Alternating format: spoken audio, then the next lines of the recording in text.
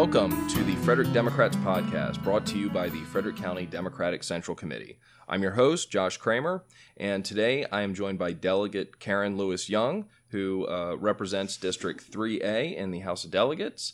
So first off, Delegate Lewis Young, thanks so much for being here on the podcast. My pleasure. So first off, could you tell the listeners a little bit about yourself? And as a delegate, of course, we're about to start the 2018 legislative session. Maybe talk about some of your top legislative priorities going into this session. Okay. Well, I spent the majority of my career in the private sector, about 3 decades in banking and financial services. Roughly the first half of my career, I worked for very large money center banks. And then the second half, I worked for more regional and super community banks. And I got really involved in the communities when I was working for smaller, more local banks. And it got to the point that I loved my community service work a lot more than my day job. And so it occurred to me maybe I wanted to make a transition and be a public servant all the time.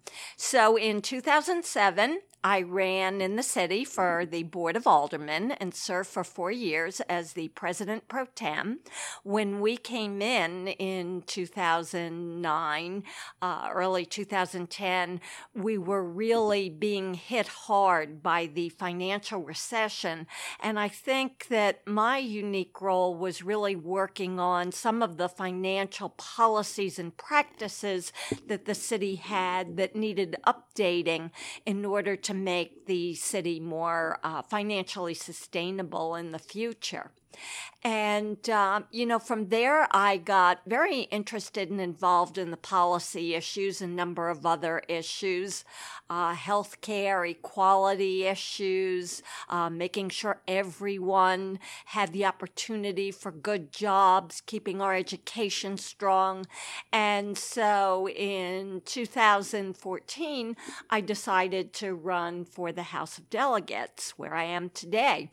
I sit on the Health and Government Operations Committee, which I absolutely love, and I believe there's no better time to be serving on a healthcare committee because I truly believe it is the number one challenge facing our nation today, particularly with what's happening at the federal level.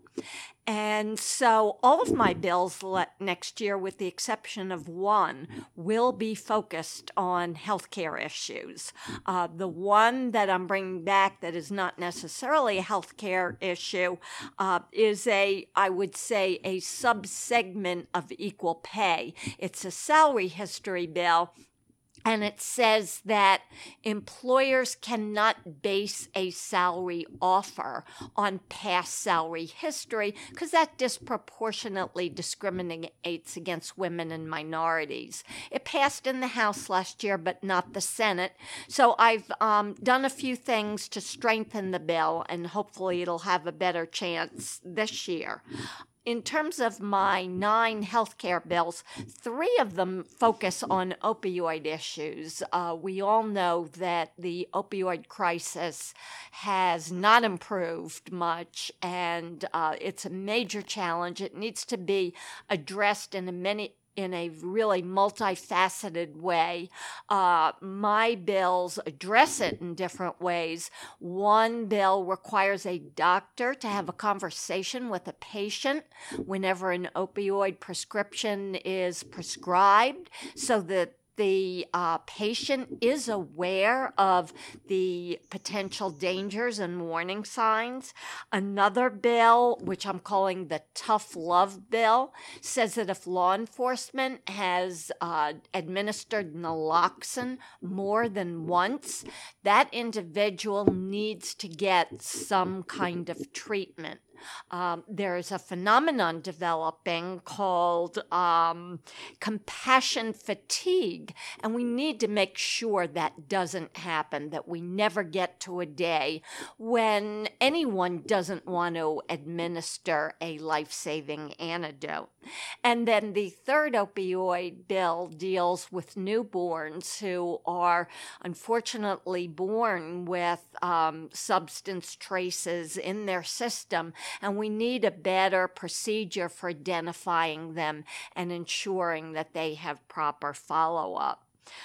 So a couple of my other bills, without going into each one by one, really expand healthcare offerings, because there are many rural communities, particularly on the eastern shore and the western part of Maryland and rural areas, that don't have sufficient access to healthcare. Another one would require all counties to allow children to bring sunscreen to school. Believe it or not, there are some counties where children must have a doctor's note to bring a sunscreen to school.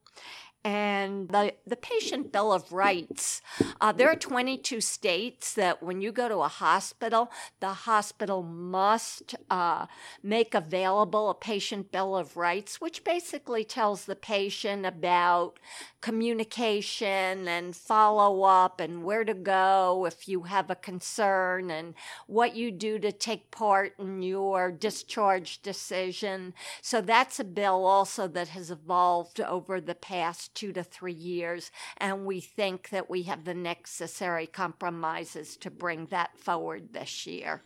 So that's a quick summary. I know it sounded lengthy, but there's a lot more substance to it. So you are going to be running for re-election this year, and so should you be elected to another term, what are some of your goals and priorities for the next 4 years? You know, really, healthcare is a very complex subject.